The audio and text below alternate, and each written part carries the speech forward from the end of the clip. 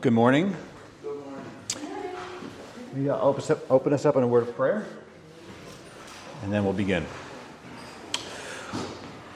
Our Father in heaven, O Lord, as we read your word today, Lord, give us eyes to see and ears to hear. Incline our hearts to your testimonies. Revive us again as we look to your word. Open our eyes, open our minds to see wondrous things in your word, Lord.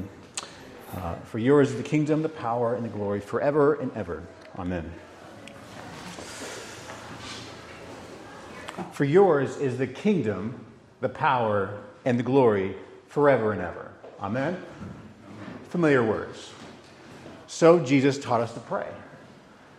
And Jesus taught us to live by first seeking that kingdom before anything else. Jesus told Herod, "My kingdom is not of this world." We know a lot about this kingdom. The New Testament says a lot about this kingdom. And God's kingdom isn't just one of the many themes running through the Bible. The kingdom lies just beneath the surface of almost every passage in every book in the Bible.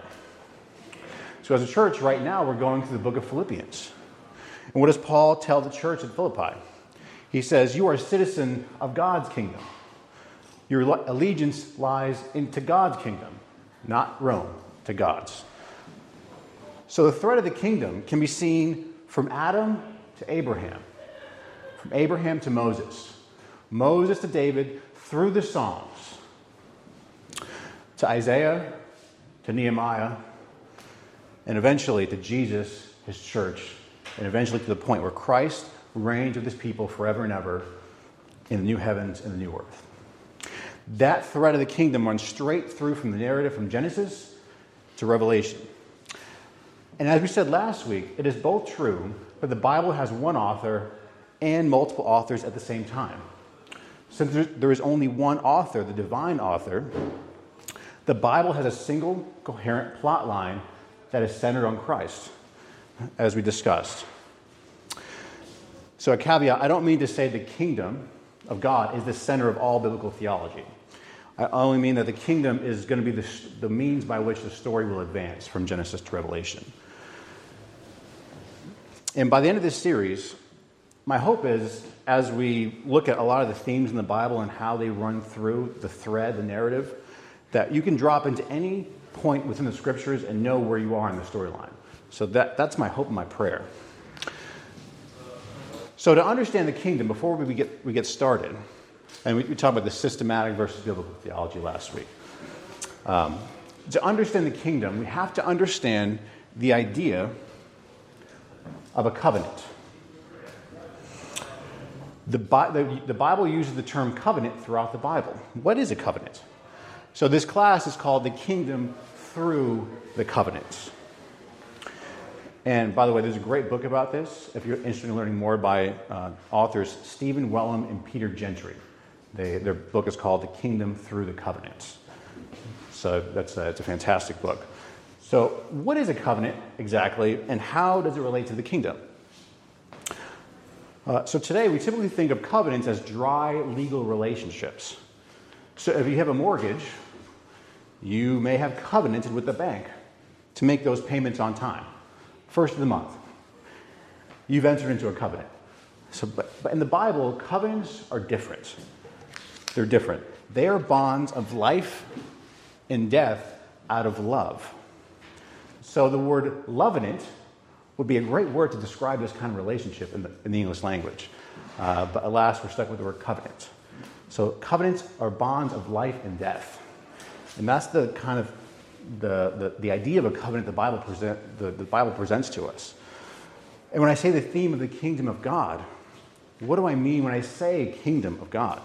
So 8 words to define the kingdom of God: God's people in God's place under God's rule. That's how Graham Goldsworthy described the kingdom of God. The kingdom is the place where God as king rules over his people. And so by tracing and as Stephen Wellum and Gentry note, the covenant is the entire backbone of the entire storyline of the Scriptures. So it's important we get our arms around this idea of covenant and kingdom. So in fact, many Christians across the centuries have made the idea of a covenant the organizing principle by which the Bible is cemented together. So we say the Bible has two testaments, right? The Old Testament and the New Testament. But that can easily be translated as the Old Covenant of God's kingdom and the New Covenant of God's kingdom. And so by tracing that trajectory from its conception to its consummation in the new heavens and the new earth, we'll begin to see how the Bible really is one grand story centered on Christ. And so I hope this class helps us to read our Bibles better, but also for us to reflect on the majesty and beauty of the biblical message. So let's jump right in. Turn to Genesis 1:1. In the beginning, God created the heavens and the earth. Verse 3, and God said, let there be light. And there was light. Right? 10 times in this opening chapter of Genesis 1, we read, and God said, and it was so.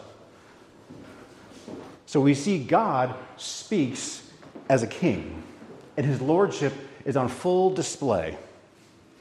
The king and the author of creation has authority over his creation. And so while it is true that God alone is the ultimate king, God portrays Adam, the first person bearing his image, as a king. Look at verse 26. This is the pattern of the kingdom of God. Then God said, let us make man in our image, after our likeness, and let them have dominion over the fish of the sea, and over the birds of the heavens, and over the livestock, and over all the earth, and over every creeping thing that creeps on the earth. So God created man in his own image. In the image of God, he created him. Male and female, he created them. So kingship to Adam is at the heart of the commission that God gives to Adam and Eve. They are granted dominion over animal life on the earth. So the language of being given dominion means God has appointed humans as his vice regents. Vice regents. So just like the vice president acts on behalf of the president, right? Adam and Eve act as the vice regents on behalf of the king in creation. And in the creation mandate in verse 28, Adam and Eve were to be fruitful and multiply and fill the earth and thus spread God's own dominion outside the boundaries of the Garden of Eden so that it reached the furthest points of creation. God reigned over his creation in and through the partnership of Adam and Eve together. So the kingdom of God in the garden would spread. And later in the Bible, God even calls Adam a son. So he's royalty, right? Luke 3 tells us that.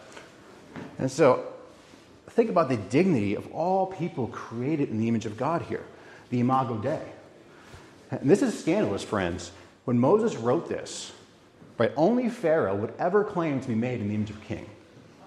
Right? So imagine how the Israelites would have felt after years of being slaves in Egypt, that they too were created in the image of the Creator God. So friends, Adam and Eve had an exalted position in creation, as all human beings do. Right? And the Garden of Eden, where God places them, is significant. The garden is portrayed as a microcosm of the blessing God intended for the whole earth. So Eden, we can say, is the center for the world's blessing, reflected in the depiction of 4 rivers flowing from the garden in chapters 2, verses 10 to 14. So and that blessing would extend to the ends of the earth as Adam and Eve were fruitful and multiplied and populated the earth with image bearers. So the kingdom of God will bring blessing. So this is paradise. This is God's kingdom. And then disaster strikes, right, in Genesis 3. A disaster strikes. Adam and Eve reject God's rule through that serpent's deception. The first great conflict in the story emerges at this point. Has the kingdom perished? Has the kingdom perished? Sin jeopardized God's divine plan to bless the world, but was it eradicated by human rebellion? So in the first few chapters, we see that although sin had entered the world through Adam, God's sovereign plan was not abandoned. So surprisingly, I think the reader would be surprised at this point, and very unexpectedly, the plot thickens. The plot thickens. Genesis 3:15 is that first musical note of God's redemptive intention in this grand symphony of the Bible. Following the fall, God says this, I will put enmity between you and the woman, and between your offspring and her offspring. He shall bruise your head, and you shall bruise his heel. Sometimes called the proto-evangelium. Proto-first evangelion is the gospel, the first gospel promise in the Bible. God did not destroy them, but he promised a Savior. Surprising.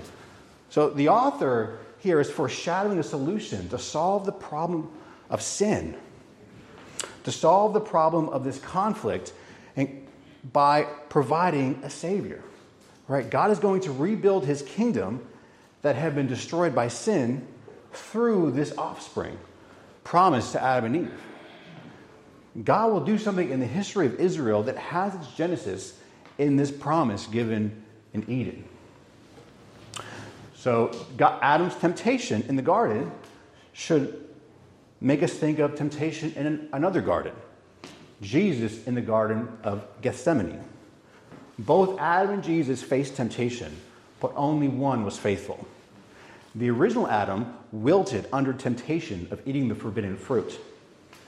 But in another garden, Jesus, the last Adam, overcame temptation. Adam's choice to sin by rejecting God had the potential of bringing condemnation and death to everyone.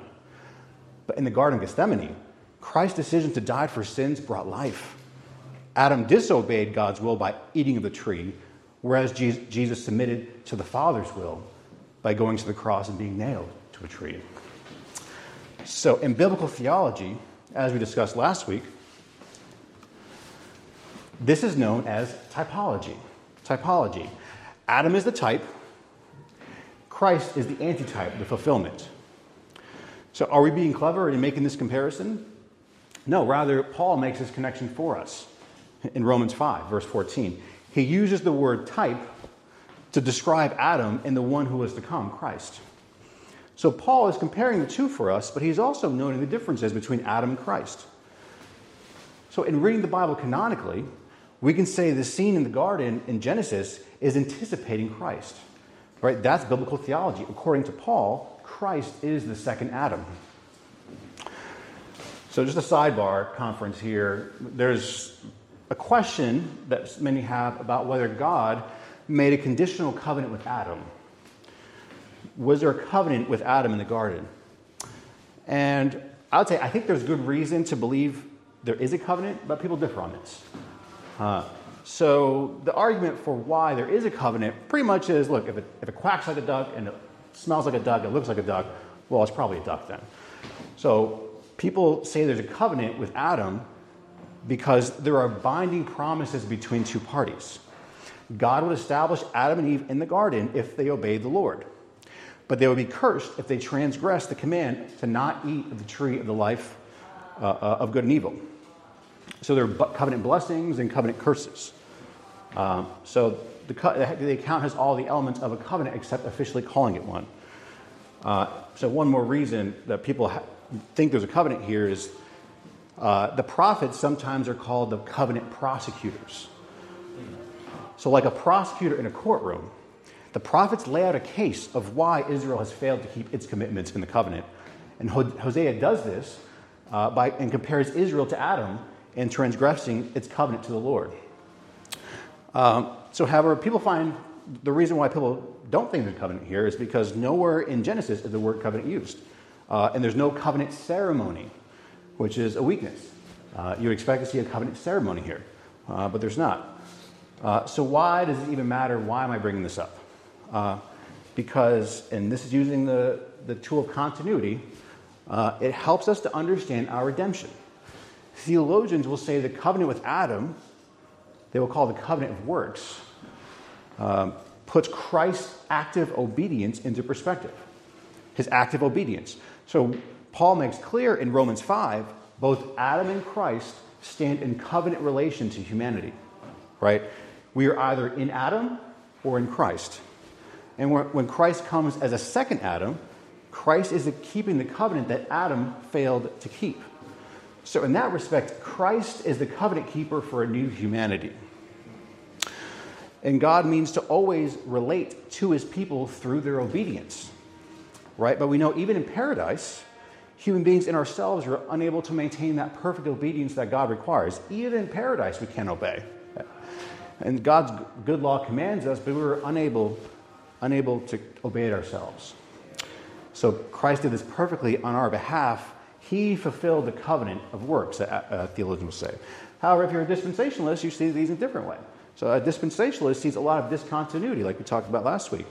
And so biblical history is thus divided into dispensations. And they will say that in Adam, it's a dispensation of, usually it's called innocence. And that was very short-lived because Adam and Eve failed pretty quickly. So getting back to the story in Genesis. Adam and Eve fell. And as the story unfolds, the horrific consequences of Adam and Eve's sin become evident very quickly. So Genesis 6, verse 5, the Lord saw that the wickedness of man was great in the earth, and that every intention of the thoughts of his heart was only evil continually. So by the time of Noah, there were only 8 righteous people in the entire world. Only 8. So if you think about living in today's day and age is bad, friends, think about how bad it got in Noah's day. There were only 8 people in the entire world that followed God. There were more than 8 people in this room. Praise the Lord. And we have the Holy Spirit. But God is not taken by surprise, friends, by an entire culture and even an entire world that reject him. So I've been thinking about Noah's day. It must have been hard. I mean, your only family is the only people that follow Christ or follow God as King. So in Noah's day, the promise of redemption of the offspring of the woman was a distant memory, barely remembered, a dream within a dream. But God would not wipe out everyone. Why? Because the promise God made in Genesis 3. Right? Noah is in the line of the promised offspring of Eve. The human race would not again be annihilated until the plan of redemption through the offspring of the woman was fulfilled. And God promised us this in the Noahic covenant in Genesis 9, verse 8. Then God said to Noah and to his sons with him, I now establish my covenant with you and with your descendants after you. I will establish my covenant with you. Never again will all life be destroyed by the waters of a flood. Never again will there be a flood to destroy the earth. I have set my rainbow in the clouds, and it will be the sign of the covenant between me and the earth. So covenants always have a sign. This one is the rainbow, God's bow of war set down. So the Hebrew word for rainbow and bow as in archery are the same word. So when you see the rainbow, it's a reminder that God will withhold his judgment. So this covenant is not directly tied up to God's plan of redemption in Genesis 3. However, it did preserve the created order long enough for that plan of redemption to come to pass. And it also shows, I think, God is committed to his creation, right? And anticipating the new heavens and the new earth, where God will eventually restore his creation. But even after the flood, the fundamental problem with human beings was not solved. Right? The Tower of Babel illustrates that the human heart had not changed at all. And Genesis chapters 3 to 11 is like William Golding's Lord of the Flies. Left to us, human beings would devolve into savagery and evil. So the only hope at this point for redemption must come from God himself. God must carry out a rescue plan. Indeed, God does this by choosing one man, Abraham, as the one through whom the promise of Genesis 3:15 would become a reality. So the covenant of Abraham is fulfilling the promise of Genesis 3. So in a sense, Abraham would be a new Adam. And Abraham would be a new Adam, and Canaan would be a new Eden, where God would dwell with his people once again. In Genesis 12, God promised Abraham 3 things in the Abrahamic covenant: numerous offspring, land, and that he would be the source of blessing to all nations through one of his descendants.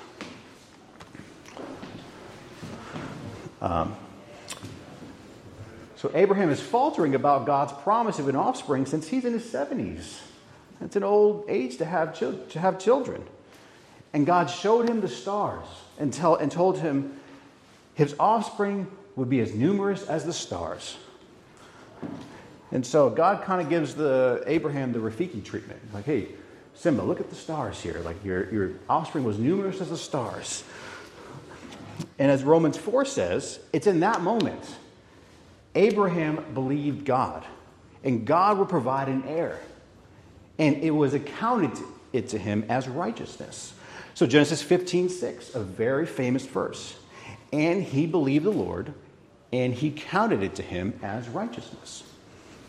So here, Abraham is believing a promise. The Lord counts him, reckons him as a righteous man. So righteousness means walking before God, loving him, and obeying him. So a theological word here is, this is an imputation of righteousness to Abraham. This is an alien righteousness coming to Abraham. To use a biblical metaphor, Isaiah will say, this is a white robe that clothes us.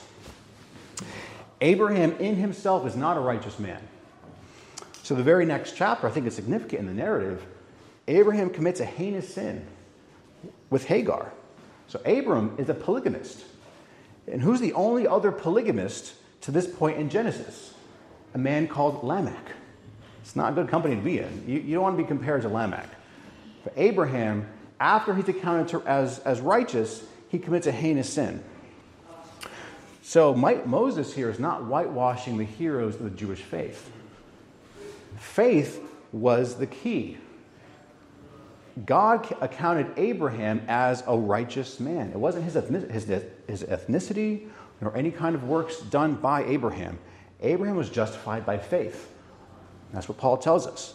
And the kingdom that God is starting through Abraham's seed will be those who are justified by faith. Right? In Genesis 15, there's this curious ceremony that happens that takes place to seal this solemn covenant between God and Abraham, which highlight the unconditional aspects of this covenant for us. So covenants in the ancient Near East were sometimes ratified through a ceremony in which animals were cut up and the pieces arranged on the ground. And that's what's happening in Genesis 15. The two parties would walk between the pieces, stating that a similar fate should befall them if either party broke the agreement. They would be torn apart like those animals on the ground. But something very interesting happens in Genesis 15. Something very unexpected happens in the ceremony. God puts Abraham to sleep. And it was only God who walked between the animal pieces in the figures of a smoking fire pot and a flaming torch in Abraham's place. Very strange. God is saying, I will keep my end of the deal. And Abraham, if you fail on your side, God is saying, I will take on myself the curse of breaking the covenant. So God has sole responsibility for keeping the covenant by providing offspring. It's unconditional. I am going to do it. And the sign of this covenant was circumcision, showing that God's people, the Israelites, had a special place in God's redemptive plan. However, one question that people typically have about the Abrahamic covenant is whether this is a conditional or unconditional covenant, and how do we think about those aspects in Genesis?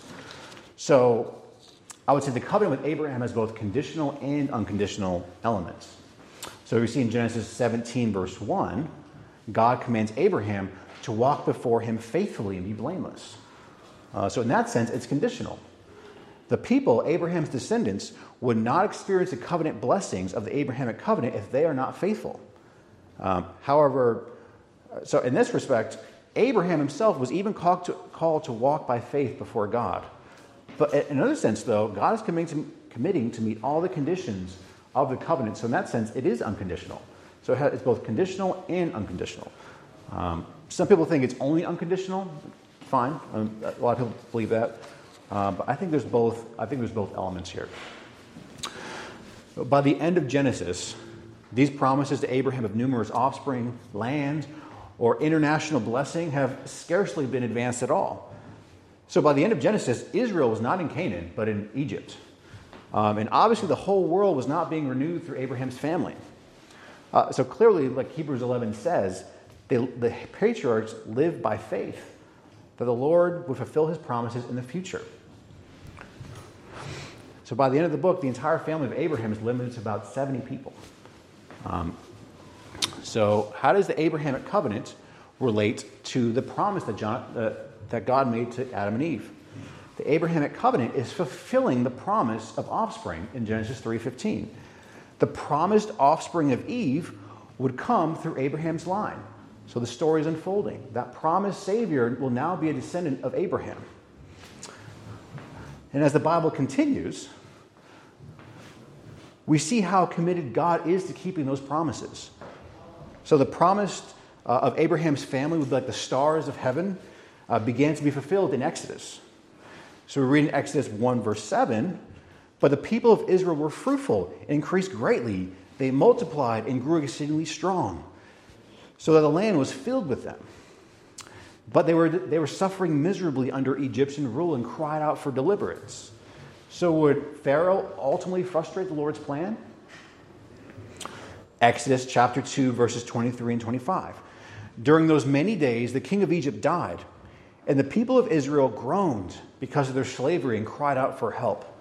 Their cry for rescue from slavery came up to God, and God heard their groaning, and God remembered his covenant with Abraham, with Isaac, and with Jacob.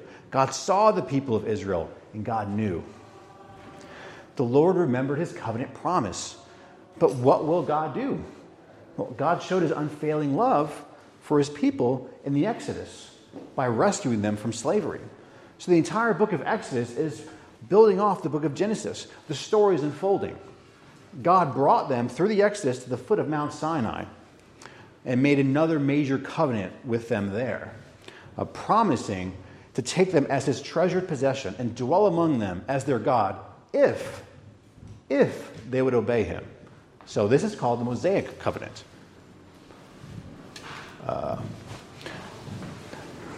This is the Mosaic covenant.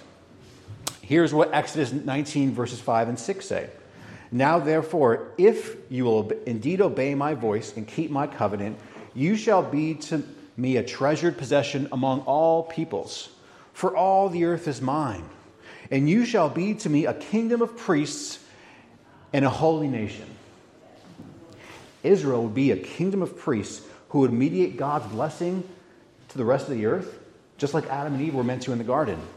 They would be the new Adams in the land of Canaan, God's new humanity. In order to mediate the blessing, Israel must model the kingdom of God by living according to the Mosaic law. Right? So God gave Israel a law code summarized in the Ten Commandments. And the Sabbath was a covenant sign that they were set apart to bless the nations. They were meant to be a holy nation. So would Israel be a truly righteous kingdom of priests that bless the world? We'll find out. So how does the Mosaic covenant relate to the Abrahamic covenant? The Mosaic covenant is implementing the Abrahamic covenant. The story is unfolding. The Abrahamic covenant fulfilled that promise given to Adam and Eve, and now the Mosaic covenant is implementing it. So God promised a kingdom to Abraham, and now Israel will be that kingdom of priests in the land of Canaan, mediating God's blessing to the earth, like God had planned for Adam and Eve in the garden. So the Mosaic covenant would be the most conditional of all the covenants that we'll see, with extensive promises of blessing for obedience and curses for disobedience. The worst being ultimate exile in the land. So you should notice there's a real tension in the progression of these biblical covenants. There are unconditional and unilateral promises, right, that God of grace, that God will do something, but there are real two-sided conditions that the people must meet in the Mosaic covenant. So there's a real tension in the narrative that's developing at this point. But the real drama in Exodus is how are these sinful people going to dwell with the holy God who cannot tolerate sin? And Exodus makes that point. Figuratively speaking, the Mosaic covenant was broken before the ink was even dry in the covenant document. The people violated the covenant by doing what? Making and worshiping a golden calf. And Moses intercedes for Israel, and they were forgiven. But the question's raised, how is Yahweh going to dwell with a stubborn people? Right? The people were delivered from Egypt, but were they really changed on the inside, spiritually? So by the end of Exodus, this is a lingering question in the reader's mind. And in Deuteronomy and Joshua, there is an intimation of what is to come. A hint. There's a hint that the Mosaic covenant might actually be defective because it did not change the hearts of the people in Israel. I don't say that God meant for it to be defective, as we'll understand. God meant for the Mosaic covenant to be defective. So Deuteronomy really is one long exposition of the Mosaic covenant that Moses preaches right before the people enter into the promised land. And Moses unpacks what it means for Israel to be loyal to its covenant God in the Mosaic covenant. And the most famous verse in Deuteronomy is the Shema. The Shema. Hear, O Israel, the Lord our God, the Lord is one. You shall love the Lord your God with all your heart, with all your soul, and with all your might. And these words that I command you today shall be on your heart. Right? Famous Shema. Israel must keep his law and regulations to be a kingdom of priests that God had intended them to be. God commanded them to love him, to fear him, to treasure him, to cling to him. If they obey, covenant blessings will follow. They will be established in the land. But if they turn away from the Lord, covenant curses will descend upon them. But interestingly, right in the heart of Deuteronomy, the author is hinting that the law and the Mosaic covenant could not change anyone's hearts. So Moses declares to the people, but to this day, the Lord has not given you a heart to understand, or eyes to see, or ears to hear. And in Deuteronomy chapter 30, in order to keep the covenant God declared, he must circumcise the people's heart, so they would love him with all their heart, with all their soul, and live. So the very thing Moses tells the people they needed to do in the Shema, he later tells them they can't do unless God gave them new hearts to understand. Isn't that interesting? So in the middle of the Mosaic covenant, Moses is prophesying about a new covenant that would need to come. So you see that the new covenant would involve a total change of heart for God's people.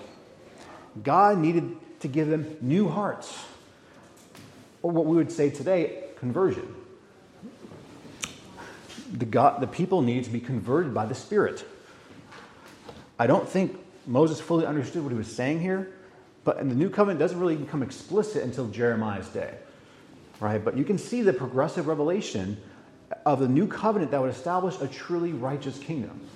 So you can see, it starts dimly in the Mosaic covenant, but then the Bible is going to become much clearer as the story goes along. So in Joshua, there's a major advance in the storyline because the second dimension of the promise to Abraham is now fulfilled. Israel now possesses the land of Canaan. But would the universal blessing promised to Abraham become a reality through them? Toward the end of the book of Joshua, when renewing the Mosaic covenant, Joshua echoes Moses' words and tells the people, you are not able to serve the Lord, and God's jealous wrath will burn against you. So the key theme in Deuteronomy and Joshua is this.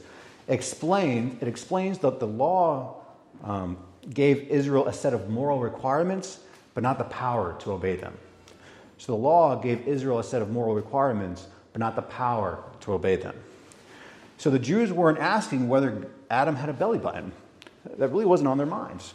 The mystery is, how is Israel going to be a blessing to the whole earth, the whole world, if they don't have the power to obey the law in their hearts? How is God going to build a kingdom that would bless the whole world? It's a mystery. We don't know at this point. And as the story unfolds, the book of Judges and Ruth would form a bridge to the next major part of the Bible. The book of Judges dashes any hope that a kingdom of worldwide blessing would come through Israel anytime soon. So God had told the people in Deuteronomy, you shall not do according to all that we are doing here today, everyone doing whatever is right in his own eyes. A recurring verse in Judges is, every man did that which was right in his own eyes. So the people of Israel are doing a downward nosedive as they break the Mosaic covenant and how they're living. And with these gruesome episodes of depravity, instead of being a blessing, Israel seemed to be cursed with the world. So Israel needed a new direction. And a common refrain in Judges is, in those days, there was no king in Israel. There was no king. So according to Judges, Israel needed a righteous king for Israel to truly be a righteous kingdom in the world. Right? But Ruth, the book of Ruth, in contrast to Judges, shows us the beauty of living under the Mosaic covenant and Yahweh's rule. It's the beautiful picture that we get of life under Yahweh's rule. So Boaz, right, is that kinsman redeemer. Interestingly, Boaz is from Bethlehem in Jerusalem, in Judah. And he was that kinsman redeemer, the relative that can redeem someone by bearing the cost himself. Just like Yahweh redeemed his people from Egypt in the Exodus, the Redeemer images Yahweh who helps the helpless. And Boaz redeeming Ruth pictures what God would do for Israel in the future. In the fullness of God's plan, Boaz foreshadows the work of the greater Redeemer, Jesus, who came to the spiritually destitute, those enslaved in sin and in a helpless estate, and he bore the cost himself. And just like Ruth, a Gentile was brought into the fold of God's people by the Redeemer. That future descendant of Ruth, the son of David, would one day bring many more Ruths and many more Gentiles into the fold of God's people. So if someone invited you to listen to a story, sit down, let me tell you a story about a Redeemer who performed great acts of mercy before entering into a covenant with a bride from the nations. That story could be about Boaz, or it could be about Jesus. That's typology. So it's a shadow and reality. God is giving us preparatory shadows for the real saving events that will come along the way. And the book of Ruth closes with a genealogy. The last word in the book of Ruth is the name David. So the book culminates with the man who will serve as Israel's king, David. And the need for a king is immediately fulfilled in the reign of David. The need for a king that Judges says in order for Israel to be a righteous nation. And David comes. And of course, Boaz and Ruth are not only ancestors of David, but also of Jesus.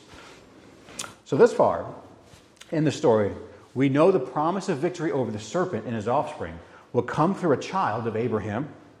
But in 1st and 2nd Samuel, the author gives us a new feature about this much anticipated promised offspring. But the divine author has been giving us hints along the way. Yeah.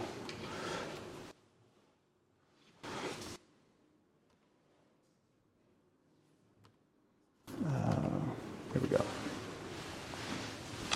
So remember that false prophet character Balaam, who hated Israel in the wilderness back in the book of Numbers? Balaam is looking to get rich quick. Right? In Numbers 24, God just takes over and starts speaking through Balaam. Listen to what Balaam prophesied back in the wilderness. I see him, but not now. I behold him, but not near. A star shall come out of Jacob, and a scepter shall rise out of Israel, and it shall crush the forehead of Moab and break down all the sons of Sheth. Crush the forehead of Moab? Does that sound familiar? It echoes those words that God made to Adam and Eve, doesn't it? Back in Genesis 3. The offspring would crush the serpent's head. So the story is unfolding. The promise to Abraham and to Adam and Eve will be fulfilled through a king. Right? So that's progressive revelation. And God makes a covenant with this king, with David, in 2 Samuel 7. Think about how the covenant with David might relate to the promise that God made with Abraham and Adam and Eve. So 2 Samuel 7, verse 11 to 16. This is called the Davidic covenant. The Davidic covenant. The Lord declared to David that the Lord himself will establish a house for you. When your days are over and you rest with your ancestors, I will raise up your offspring to succeed you, your own flesh and blood, and I will establish his kingdom. He is the one who will build a house for my name, and I will establish the throne of his kingdom forever. I will be his father, and he will be my son. When he does wrong, I will punish him with a rod wielded by men, with floggings inflicted by human hands. But my love will never be taken away from him, as I took it away from Saul, whom I removed from before you. Your house and your kingdom will endure forever. Before me, your throne will be established forever. So there's an unconditional aspect to this covenant. God will never, ever, ever, ever, ever revoke his love for David's house. However, there is a conditional aspect to it as well. the king could not presume upon God's grace. The Lord would discipline David's line for its transgressions. So how do these two things relate? How is the Davidic covenant related to the previous covenant? The Davidic covenant is an exposition of the previous covenants. The promised offspring in Genesis 3 was fulfilled with Abraham. Moses implemented that promise, and now we see that offspring will be a king from the house of David. The promised offspring will be a king that establishes a truly just and righteous kingdom. So as you read this narrative of 1 and 2 Samuel, you see that David was a good king, of course. He was a good king. But Israel needed a better king. David obeyed Yahweh and trusted in the Lord rather than taking revenge against Saul, but he sinned extravagantly by committing adultery with Bathsheba and then turning around and murdering her husband, Uriah. So a better king was needed for the promise that Israel would be a universal blessing. So here are David's last words. These are, I don't know if you can read that. His last words in 2 Samuel. David draws attention to this ideal king. The Spirit of the Lord spoke through me. His word was on my tongue. The God of Israel spoke. The Rock of Israel said to me, when one, that is the king, rules over people in righteousness, when he rules in the fear of God, he is like the light of the morning at sunrise on a cloudless morning, like the brightness after rain that brings grass from the earth. So God is speaking to David clearly in verse 2. And this king is radically God-centered. He rules in the fear of God and dispenses justice in the land. Israel needed a king who dawned like the light of the sun and blessed the people through gentle rains. That king would bless the whole world. And Israel needed a better king than David. So who would be that promised king? Like the classic story in King Arthur, where the people waited for that promised king who would come and pull out the sword of Excalibur out of the stone. Right? The Bible asks us the question, who is that king that's going to come? Who will be the promised king? It's a mystery. It's a mystery. And the Jews talked about this. Right? The Psalms are full of promises of that promised Davidic king. When he would one day come and exercise his rule. And the future Davidic king came to be known as the Messiah, or the Christ. Who will be the Messiah? So just like we ask ourselves, when will Christ return? When will be that promised day when we will be with him forever? The Jews asked themselves, when will this Messiah arrive? When will that righteous king come and make Israel a truly righteous kingdom that would bless the world? Will Solomon be that king who ruled in the fear of God, bringing blessing to the nations? For a brief time, it almost seemed like, he's the guy. It almost seemed like the promises were right around the corner in Solomon's reign. Solomon's kingdom blessed the surrounding nations. But sadly, Solomon turned away from God. Right? And Solomon wasn't that king the people needed for Israel to truly be a blessing to the world. And things rapidly deteriorate from here on with the kings. Will Solomon's son Rehoboam be the promised Christ, to the king to bless the world? No. He sinned greatly by setting up false gods at the altars. What about the next king, Abijah? Was he the Christ? No. His son Asaph? No. So for centuries, the kings were wicked in Israel. And the cancer of sin residing in Israel was spreading rapidly with no godly king in sight. So by the time you get to the book of Isaiah, the people were experiencing the covenant curses. Right back in Deuteronomy, if you disobey the Mosaic covenant, you'll be cursed. And now they're experiencing the covenant curses. Widespread famine. The king had split into two kingdoms, Israel and Judah. The northern kingdom, Israel, experienced this devastating storm of God's judgment. The judgment described is Yahweh's strange work in Isaiah 28.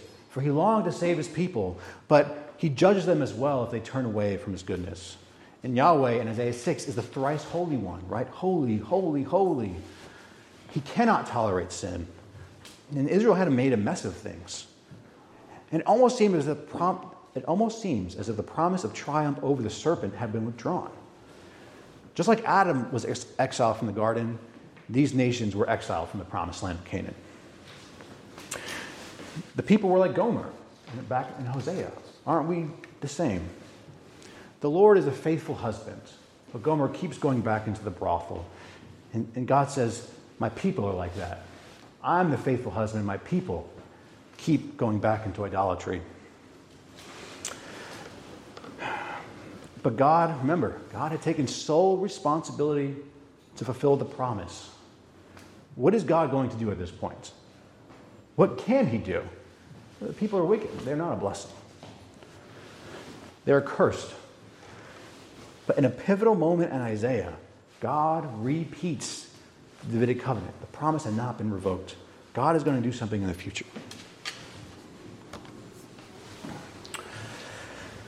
Come, everyone who thirsts, come to the waters, and he who has no money. Come, buy and eat, and I will make with you an everlasting covenant, my steadfast, sure love for David. Right? Jesus says, if anyone is thirsty, let him come to me and drink. Promise kept. Right? So the Davidic covenant had not been revoked. God is still going to do something to establish a truly righteous kingdom in the world. In Isaiah, one of the most famous prophecies of a Davidic king is found in Isaiah 9.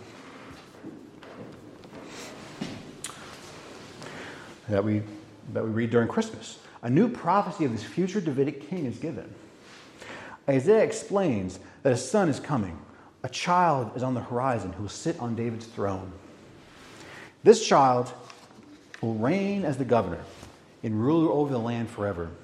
Peace, righteousness, and justice will never cease upon his coming.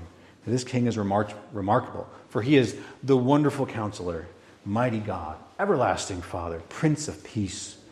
So these descriptions explode, right? They explode the expectation of this coming king who would bring the kingdom of God. He is much more than just a mere descendant of David. He is that. But clearly, Isaiah's promise of a king who is a mighty God, everlasting Father, was not fulfilled in his day. In chapter 11, Isaiah elaborates on this king. He is the shoot from the stump of Jesse and a branch from his roots, which is a description that anticipates the suffering servant described in Isaiah 53. So he is equipped with the Spirit to rule over Israel, and he surpasses all previous kings. And this salvation reaches to the ends of the earth. And the promise of worldwide blessing made to Abraham will become a reality because it says he will bring salvation even to the Gentiles in Isaiah 11. And in that day, Isaiah says, your eyes will behold the king in his beauty. So God is going to redeem Israel, not only physically, but spiritually too. And so God was determined to offer a new covenant, which would relate to his people, in which he would relate to his people. And this covenant would establish a truly just and righteous kingdom, not like the covenant made at Mount Sinai. And the famous verse in Jeremiah 31 says this. This is the covenant I will make, says God. And notice the terms of this covenant. Jeremiah 31. Behold, the days are coming, declares the Lord, when I will make a new covenant with the house of Israel and the house of Judah, not like the covenant that I made with their fathers on the day when I took them by the hand to bring them out of the land of Egypt. My covenant that they broke, though I was their husband, declares the Lord. For this is the covenant that I will make with the house of Israel after those days, declares the Lord. I will put my law within them, and I will write it on their hearts. And I will be their God, and they shall be my people. And no longer shall each one teach his neighbor and each his brother, saying, know the Lord, for they shall all know me, from the least of them to the greatest, declares the Lord. For I will forgive their iniquity, and I will remember their sin no more. So when this new David arrives, Israel will be forgiven its sin and given new hearts to obey the Lord. The law will be written on their hearts, as Jeremiah says, and they'll be given new hearts, so as God had promised back in Deuteronomy with Moses. Yahweh will show compassion and mercy on his people once again. So the Old Testament history concludes in Ezra and Nehemiah with Israel returning from exile. But the return from exile did not bring expected blessing. A new David ruling over Israel did not appear. So the Old Testament concludes on a note of expectation. Right? The great promises for Israel and the world were not realized. And then it's with all this background that an obscure person from Bethlehem named Jesus shows up preaching about the kingdom of God. So if you turn to Matthew 1:1, basically this genealogy about Jesus screams out to us the God who made that promise in Genesis 3 is now fulfilling that promise. In the very two first words of the first book of the New Testament, Matthew grabs the very language of the opening chapters of Genesis. The words genealogy can be replaced with the book of Genesis of Jesus Christ. Right? So he's the firstborn of a new creation. And who is he saying Jesus is at this point? He's a new Adam. Right? According to Matthew, he's not only a new Adam, he's the son of David. Who else? He's the promised seed of Abraham. And God is keeping his promise to Abraham of providing an offspring through him that would bless the entire world. So the Gospel of Matthew opens up saying, the King of Kings is on the scene. The king has finally returned, but no one recognizes him. The Magi come to worship him, but the other kings like Herod are troubled. They're even threatened by this competitor to his rule. And there's no pomp or fanfare when this king arrives. You know, the king comes riding into Jerusalem on a donkey. Right? The crowds yell out, Hosanna, Hosanna, the son of David. The king is finally here. He's arrived. He's returned. But do the people enthrone this king? No, they don't enthrone the king. Instead, the king is crucified. The king is crucified. What? By his people. And there's a sign on this cross that read, Hail, the King of the Jews. The king wears a purple robe. Instead of a crown of gold, a crown of thorns is twisted onto his head. And when the thief on the cross looked at this crucified king, he said, Jesus, remember me when you come into your kingdom. So somehow, this thief thought Jesus was presently ruling over a kingdom while he's being crucified. And at the cross, the kingdom had come. God's will had been done on earth as it is in heaven. The kingdom of God comes in power. But the power of this kingdom is through Christ being crucified. And Jesus rises from the dead and ascends to his throne. We have to admit, this is a strange and unexpected kingdom. We weren't expecting this. The readers of the Bible, this is a plot twist. And so how does the cross relate to the kingdom of God? Well, through the cross, Christ inaugurated a new covenant to bring about a truly just and righteous kingdom. All right, turn to 1 Corinthians 11. We say this when we celebrate the Lord's Supper. For I received from the Lord what I also passed to you. The Lord Jesus, on the night he was betrayed, took bread. When he had given thanks, he broke it and said, This is my body, which is for you. Do this in remembrance of me. In the same way, after supper, he took the cup, saying, This cup is the new covenant in my blood. Do this as often as you drink it in remembrance of me. For as often as you eat this bread and drink this cup, you proclaim the Lord's death until he comes. So through Jesus' death at the cross and resurrection, Jesus inaugurated the new covenant. That truly just and righteous kingdom is here that Jeremiah prophesied about. And the people of the new covenant are to be the people of his kingdom, who especially represent God. The new covenant is bound up with the kingdom of God. The universal blessing for all nations and peoples, come to pass in Jesus and through his church. So in the Old Covenant, God's people consisted almost exclusively of Israel. But the fullness of God's promise to Abraham has now become a reality. Every tribe, tongue, people, and nation are now blessed in Christ as they trust in him for eternal life. So now in the New Testament, no one, not even the disciples, ever expected the kingdom to come in two stages. Jesus is the king who came to establish God's kingdom through the new covenant, but the kingdom is not consummated. It's not consummated. So we live in the already but not yet period. Jesus is the righteous king who presently is ruling wisely. And God's special kingdom will endure until it conquers and fills the world. And that's the final destination of biblical prophecy, when Jesus returns in glory. And God's special reign will encompass every kingdom on earth. So as Richard Sibbes once said, faith makes us kings, because thereby we marry the King of heaven. So just like Adam, now, because we're married to Christ, we are kings because he is the King of heaven, and we are in Christ. Revelation 22, we see the kingdom is perfected. It's perfected. The conquering king is on his throne. Revelation 22, verse 3 says, "No longer will there be anything accursed, but the throne of God and of the Lamb will be in it, and his servants will worship him." Amen. So we sing, "Come thou long expected Jesus" in Christmas to rightly recognize that Jesus is the long-awaited King. But this hymn is a window into the storyline about God's kingdom. The Old Testament saints longed to see the coming of the Messiah, but they didn't know the Messiah would be Jesus. And Jesus is our only hope for salvation, born a child and yet a king. So the promised king is that all the scriptures point to, and we are waiting for Jesus to return once again. So here's the lyrics. I'd love to sing it together if we can. I'll start. Come thou long expected Jesus, born to set thy people free.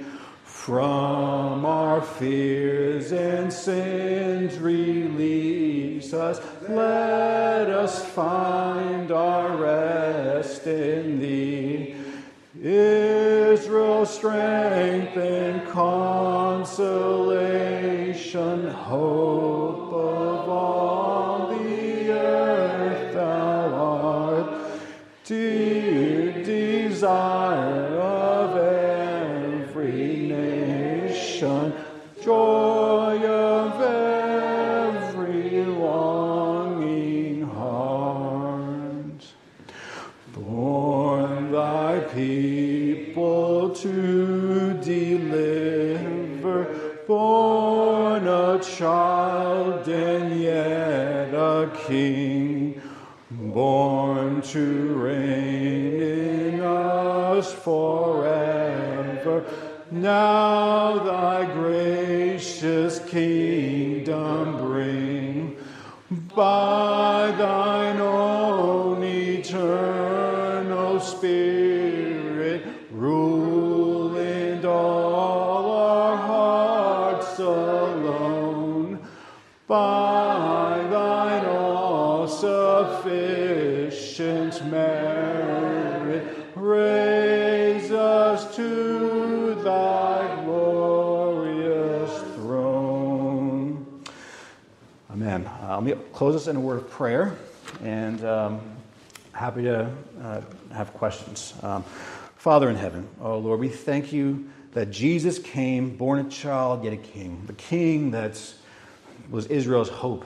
And we thank you that we know this king because of your Spirit, who has regenerated our hearts, who is to love the king more than sin. And I pray that you would help us to set our eyes on this king today. In Jesus' name, amen. So I have this slide here. This is going back to our talk last week about allegory versus typology. And I came across this, and I'm like, oh, this is interesting. Is that allegory or is that typology? And if so, is it good allegory or is it bad allegory? If anyone has other questions, happy to answer them, but we were talking a lot about allegory and typology last week. Any questions? There's no question. Allegory or typology? Oh, Tom. I got a question. So I was fascinated by your drawing similarities between various covenants, especially the new covenant under Jesus, the covenant, or whatever we want to call it, the promise that God made to Adam and Eve when they fell, that there would be a promised seed who would crush the serpent's head, that his heel would be bruised. Mm-hmm.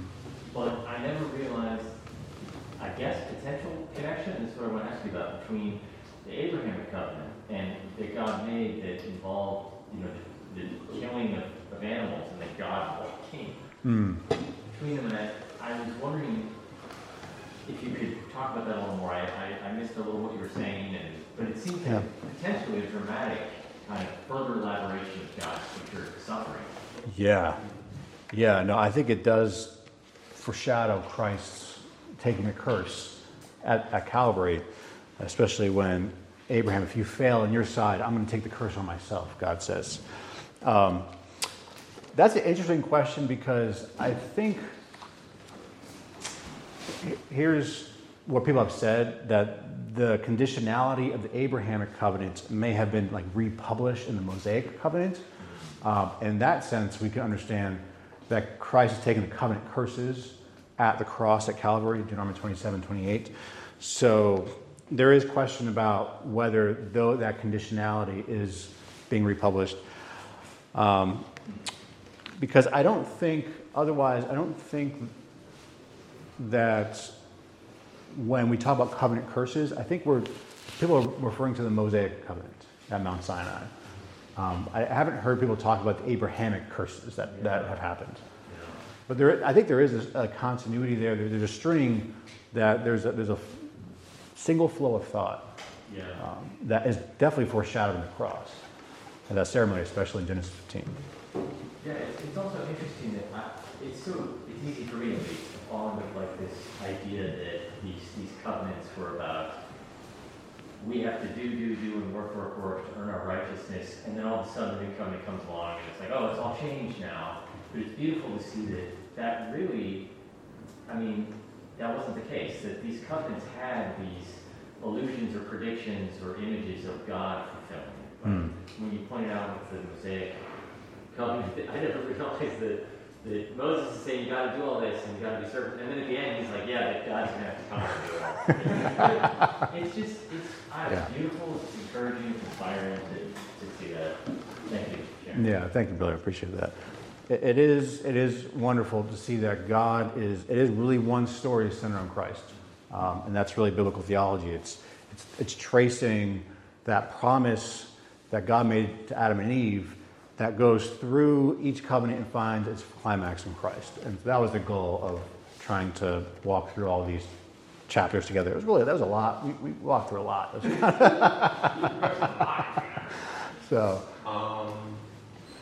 you mentioned the Noahic covenant not quite being a continuation of the covenant with Adam.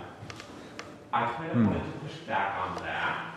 Yeah. Because you see in, I think it's Peter, using the flood as a shadow of baptism. Yeah. So it seems like it's almost kind of being pulled back in. There. Yeah, no, thank you feel free to push back anybody. I'm happy, but I think it's a good point. I think that's well taken because I think the Noahic covenant is re-establishing sort of the covenant that God made with Adam, but a little different because in Noah, you're recognizing the fall at that point. And he's like, you're going to experience pain and death, but he is commissioning them similar to how he did with Adam. And there's a similar sort of foreshadowing of God's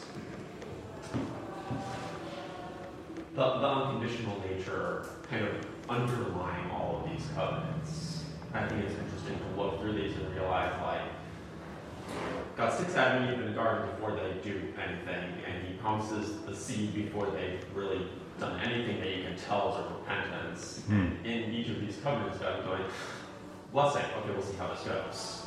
Blessing, we'll see how, and there's this. There's that unconditional aspect is kind of like sitting just underneath all the conditions. And God says, I'm promising to do this if you do that. But I really want to do this, so we're going to make sure you do that. Yeah. No, amen. It is called the great riddle of the Old Testament of how is God going to fulfill the promise to Abraham, but also there is two-sided conditions in the Mosaic covenant. If you obey me, then I will do this. But God says, look, I'm going to do this. You're going to be a righteous kingdom that's going to bless the whole world. So there is tension in the narrative, and I think God is like, that's probably a storyline tool that's like to point us to the cross and the new covenant. Because God in Christ is keeping all the covenant conditions for his people on their behalf. And he's also fulfilling the covenant that God made with Abraham to bless the world through Christ. So we find, that's why Paul think in Christ, because like even Paul will say, Christ is the new Israel. Like, so all that Israel was meant to be, Christ is, and we find ourselves in Christ. So it's fascinating. You see there are these divergent, parallel plot lines that just find their climax in Christ. So. One of the interesting things with those theologies is tracing any one of these themes and then trying to elaborate. What does the gospel look like if I focus in on this thing? So what is the gospel in terms of covenant? What is the gospel in terms of sacrifice, priesthood, light? Yeah. Retelling. It's the same gospel, but it gives us different points of view. So are you saying through it all that man has no responsibility? I don't think that at all. What is the tension you're talking about? The tension of how God is going to relate to his people. So in Genesis 12, we see God is making an unconditional promise to Abraham, I'm going to do something for you. And I'm going to establish a righteous kingdom through your line, Abraham. And that ceremony is saying, God saying, look, I'm going to take the curse on myself if you fail on your side, Abraham. So that, in that sense, God's going to do it no matter what. But in another sense, though, the Mosaic covenant is a conditional covenant between God and his people. Whereas like, if you don't keep the terms of this covenant, you're exiled. You're gone. And so I think that's a tension between the terms of both those covenants. I think man is responsible and Christ is, and God will do his redemptive plan without any help from anybody. He's going to do it himself. Those two covenants paired together kind of set up the riddle that's solved in the Spirit's empowerment of us. Yeah. Right. That with the covenants that have changed from generation to generation, do you feel that these covenants are made to make it easier for us to reach heaven, or is it to encompass more people to reach heaven, or do you think this each? It seems like they're easier to get to heaven with each covenant. You know what I mean? Yeah, I think the covenant each covenant is just saying how God is going to relate to his people. I think Abraham, the account of Abraham is important in Genesis 12 because it says Abraham was justified by faith. And Paul in Romans 4 says, and now we are justified by faith. I think God has always related to his people the same way, and that's by faith. That hasn't changed. But I will say, now that we have the Spirit, we have a fuller understanding, a fuller revelation of God's plan through the church. So in some ways, it's easier just because it's clearer. Like we have God's plan, now it's laid out for us. But he always means relate by faith for his people.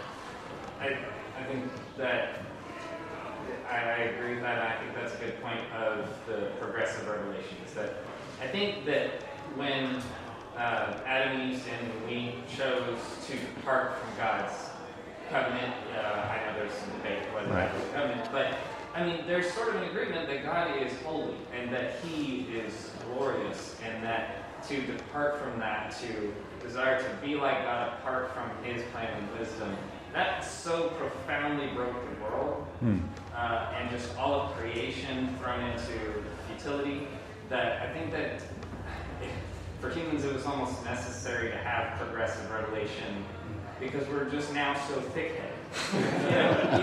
It took a little bit at a time, God revealing His nature, while at the same time,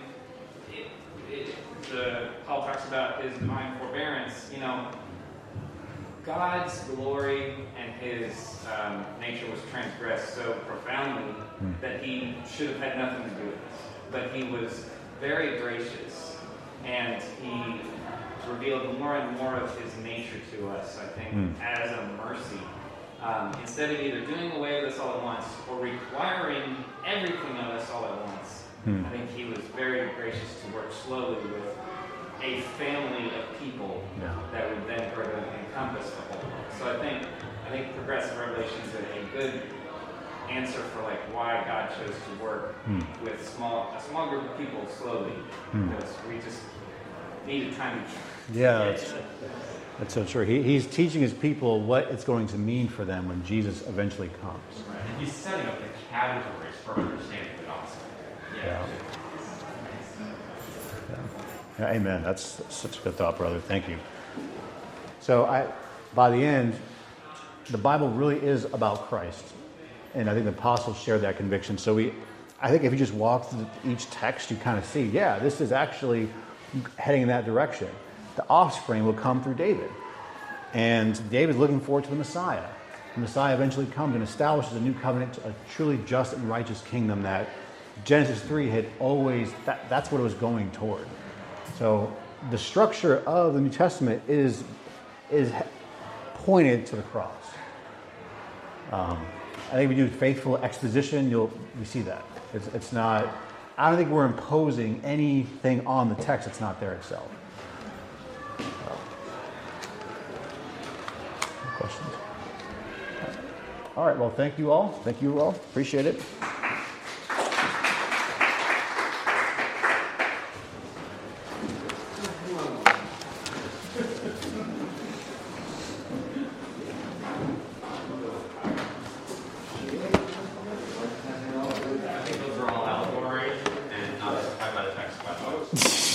Yeah, I know. I know. It was the light being broken. The light being broken was one thing. I was like, wow, that's... That was like, definitely the clearest. Sam? Sam Albert. God was not presuming Newton's understanding of physics. Yeah, I know. He inspired that.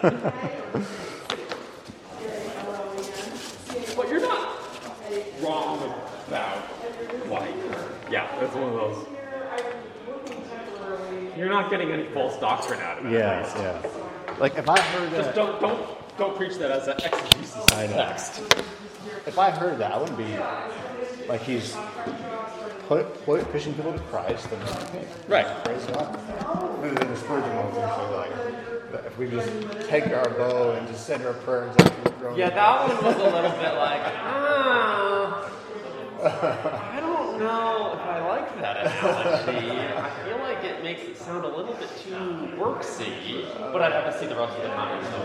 Because it's one of those. Not knowing Spurgeon, I would have real issues with that, but knowing Spurgeon, I suspect there's better theology going on in the background there, so.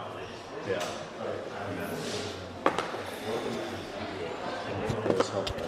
Yeah, it's good.